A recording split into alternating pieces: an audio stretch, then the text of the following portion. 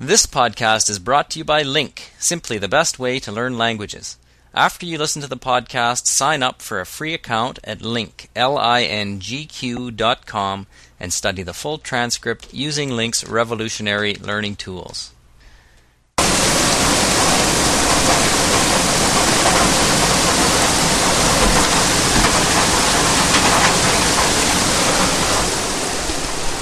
哇，花花，今天好大的雨啊！是啊，今天突然下了瓢泼大雨，这好像是北京夏天很少有的那种暴雨啊。我想也是，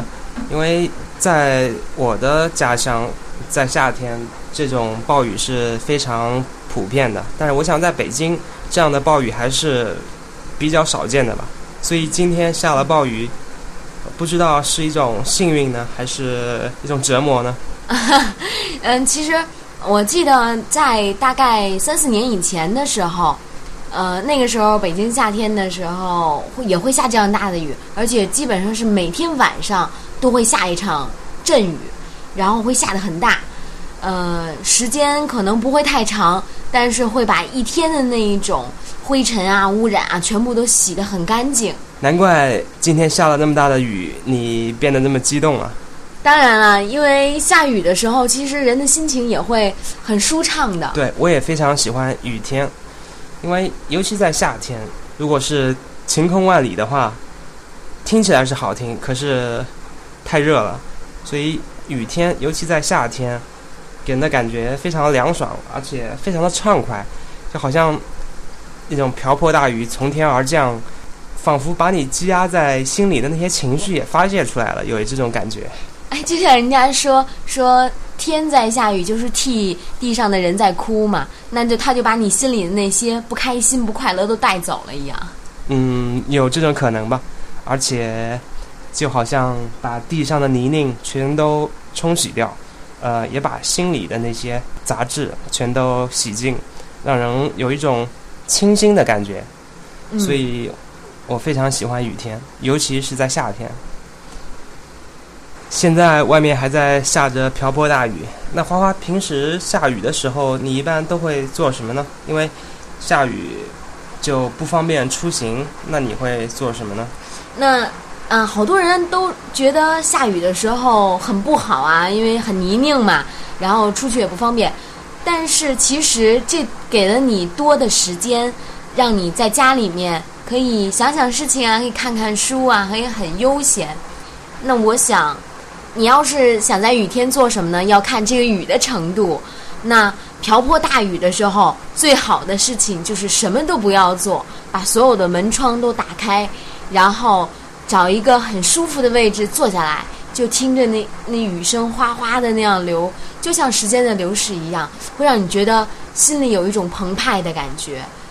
那还有就是，如果下的小雨呢，或是那种细雨连绵呢，最好就是放一点轻音乐，然后泡一杯很浓很浓的香茶，细细的去品味，那种感觉会非常非常的小资。其实我觉得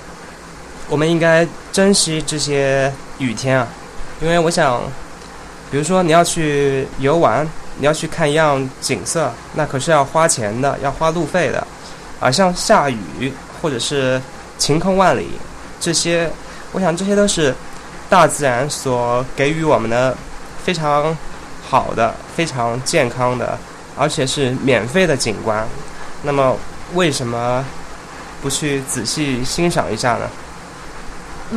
那我想到在我小的时候啊，那个时候家里住四合院嘛，不像现在住楼房，可以很身临其境的感受那种下雨的感觉。就是我记得小时候下大雨的时候，我就会拿一个小马扎儿，就是那种小板凳似的东西，然后坐在院子屋檐下，然后那个雨滴就顺着屋檐向下倾泻，然后打在地上之后，水滩里就会发出那种小水泡，一个一个圆圆的小泡泡，就像浴缸里面冒出那种泡一样。我能够想象。然后会很漂亮，然后地上会出现一滩一滩的水汪，然后在雨过天晴的时候还会有彩虹，会很美。对，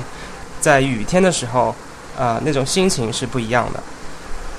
其实我有一个嗜好，那就是在下雨天我喜欢去淋雨。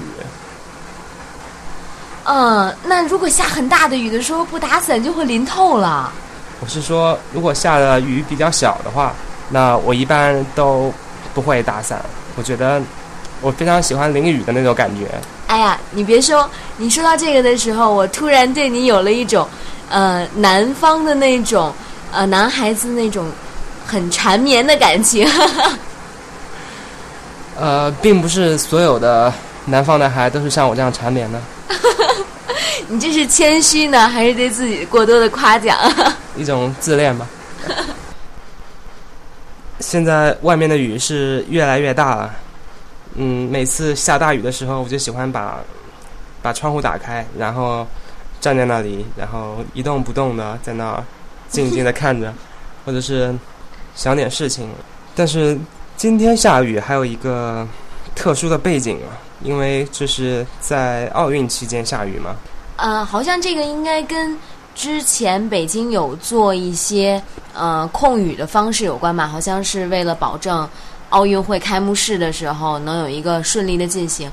可能也有人工的一些成分吧。但是我想也是好事啊，至少人家说下大雨是对万物的一个滋润嘛。对，也会让空气更加清新。对，